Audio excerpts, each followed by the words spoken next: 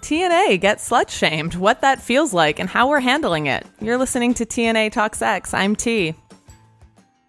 And I'm A. Welcome. Hi. What? Are you there? We are. The song's still playing because it's the long one. All right. Hey.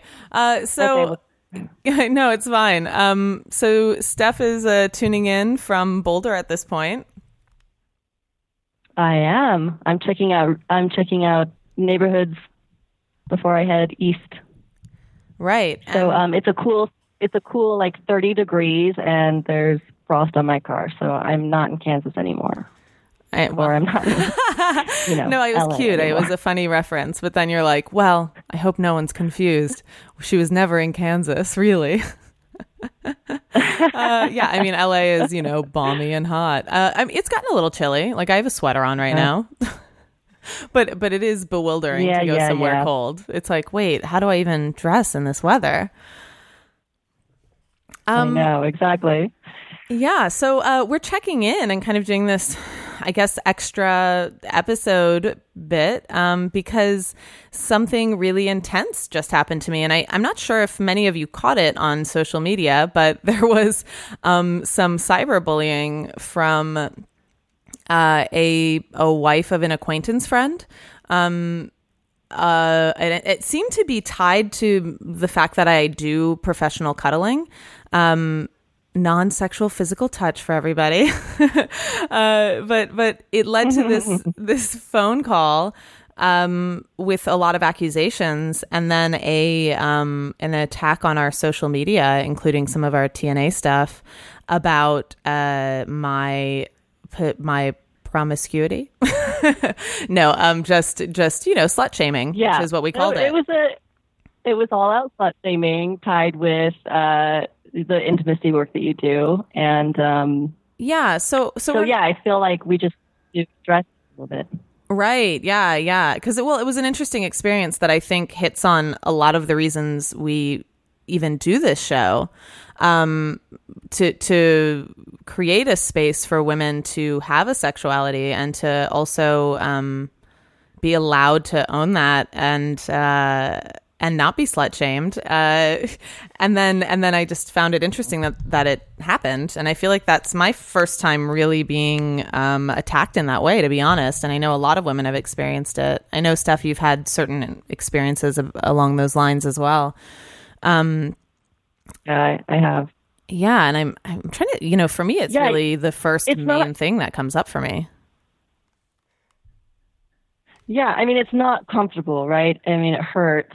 And even if you know that this person is off their rocker and everything that they're saying is really just a reflection of their own stuff that's going on and their own issues, it can still, it's still sort of psychic, emotional daggers, and it's not comfortable. It's not fun. And it feels like a betrayal too when it's another woman who, you're supposed to be supporting each other. And there's this other woman who is like doggedly attacking. Yeah. I mean, you're right. It's funny to me. Also, it's happening in this wake of the Me Too phenomenon where women are kind of banding together. And then all of a sudden I'm being, targeted for, I don't know what, just like this idea of betrayal between women and accusations. But the accusations being like, I'm going to degrade you by using words like slut or whore, right? Like that these words are demean you or make you less than or whatever. I don't know. It's an interesting, powerful word in our culture that's used to immediately shame or indicate to the public that person is not worthy or is a pariah. Like, stay away, they're a whore. And you're like, what does that mean? But at the core of it... Go ahead. No, go ahead. No, just I guess at the core of it, you're right. Like it's processing like this kind of aggressive energy that comes at you.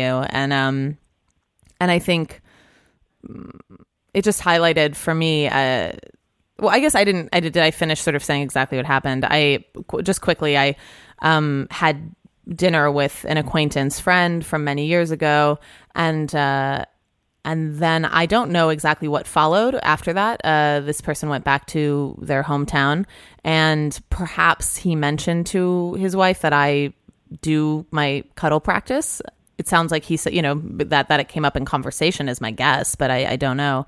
And that maybe she immediately jumped to conclusions that for me to be doing this intimacy work, there was some sort of sexual exchange. Which, of course, I found myself defending, going, yes, that can be the misconception that the two are related. And there was no cuddle session. There was just a conversation about how it works. What's happening? Yeah, well, I think it points to, and I experienced this with massage and stuff too. And, it's weird. It's like women have a sixth sense about a woman who is connected to her intimacy and sexually open and comfortable with herself in this way. It's like I could walk into a cafe and it's like I could just feel women perk up and prickle up and turn on their, attack bitchy. It's all just vibes and body, body movements and behavior and stuff like that. But it's definitely there. And so I feel like I'm glad I liked having the conversation about, like what you were saying, Christina, about it's not just about bringing down the patriarchy or changing, everything that's going on between men and women in regard to respect with women and sex and their sexuality, but let's bring it home to the ladies and talk about the ladies versus the ladies and heal some of that, because I think to me, this kind of thing, when this happens, it just reflects a bigger, deeper issue of women being uncomfortable with their sexuality. Like, for example, this woman, like there must be something going on with her, and you represent someone, who is a threat potentially to her relationship because she perceives you as this person, this woman who's in touch, who's fluid, who's vibrant, who's connected, who's healthy in a way that she perhaps isn't.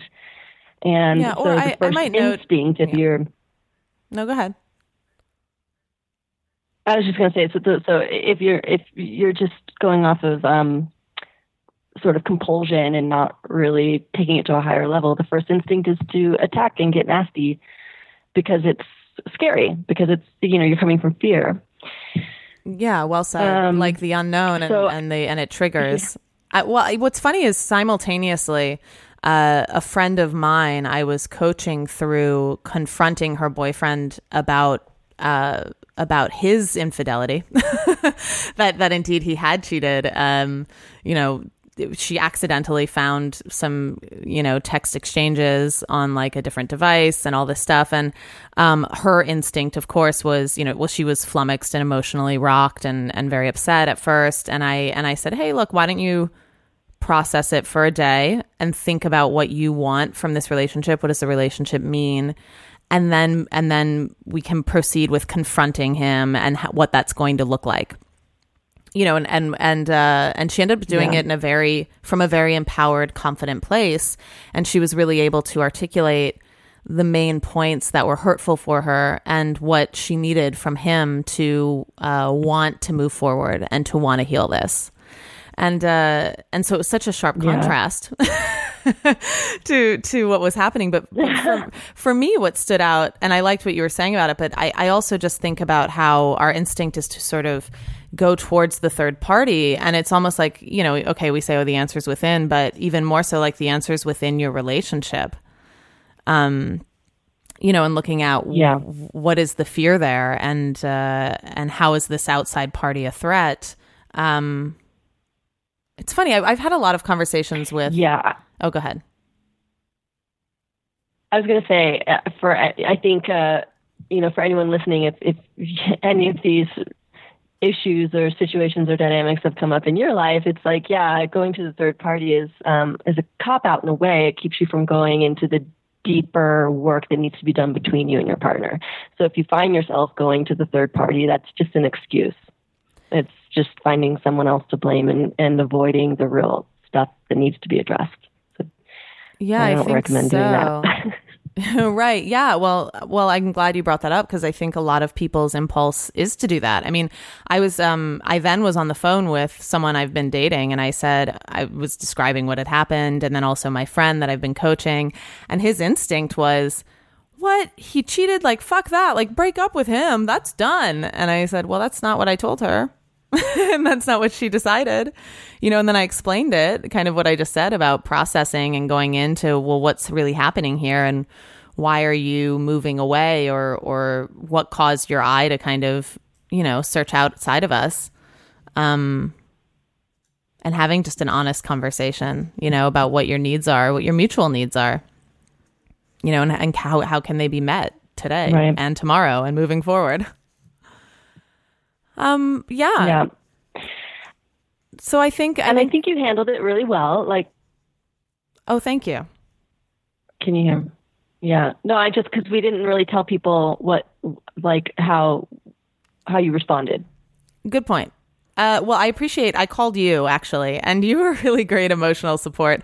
But essentially we decided to, of course, clean up our social media and mine. And I finally, I waited a day, but it escalated, and I wrote a very, calm, clear message via text to these two people to just address what was happening and say kind of what we're talking about now, which is, I don't know what's happening in your dynamic. This is the events that occurred that evening, and I will assume this is our last form of contact, and I wish you all the best. Please refrain from any more. Well, you did say cease and desist. Yeah, I did. Right. I said, this is defamation, harassment, and I expect it to stop now. Yeah. So, right. And I appreciated having your support in handling that as well. And I did have the impulse or desire to want to say more. In certain moments, of course, I'm seeing what's coming in, and so it makes me want to address it in some way. I decided not to in the end, based on your experience with bullying, Stephanie, and other people in general. I've heard, hey, don't engage more than once. Like the more you do it, the more it'll. I'm still uncertain about that in general. I think, what stresses me about that in general is that culturally we have an avoidant preference. Like, it's like, oh, just stay away. And I sit there going, well, yeah, but that escalates energetically for people, I guess, until they realize they're alone and they stop. I don't know. I mean, but at the same time, hopefully this person's partner intervened in a way that's who that person needs attention from, right? Not this outside third party. Yeah. I mean, my experience is just that, and we talked about this, it's just that, they're not in a place where they can be sane and listen openly, really. So it doesn't really matter what you say and how clear it is. They're not going to be interpreting it that way. So you saying, if they get any feedback from you, it's just fuel a on the launching fire. point for them to say more things. Yeah, right. And it's just harder to disengage and not defend yourself when things escalate. That's what my experience, but No, you raise a really good point, which is when someone's in that kind of energetic frequency, right? They're in panic mode, or they're in a heightened state that's kind of removed from reality. Yeah, I guess you're right. You're right. I mean, if someone's fuming, you kind of have to let them come back down before like you reengage. Yeah. Right. Yeah. Just how many days does it last? So anyway, but yeah. So anyway, I think you handled it well. I'm glad it did not escalate or go any further. I think it's sad that she had to attack our show, and if anybody saw any of that, that's what was up. Right. And for any, and I guess just for any ladies, it's like, let's find the higher road. Well, and I think if you have a drought, go ahead. If you're listening and that triggered anything for you all, or you're like, well, how should I handle it? Or what's our take on it? I mean, feel free to message us or social media the question, or, put it out there to talk more about handling it. But yeah. Okay. Alrighty. Well, that's our check-in. Yeah, it is our check-in. Ciao for now. You're listening to TNA Talk Sex. You can find us on social media at TA Talk Sex. Our Patreon account, patreon.com/TA Talk Sex. And you can write us at advice at tatalksex.com.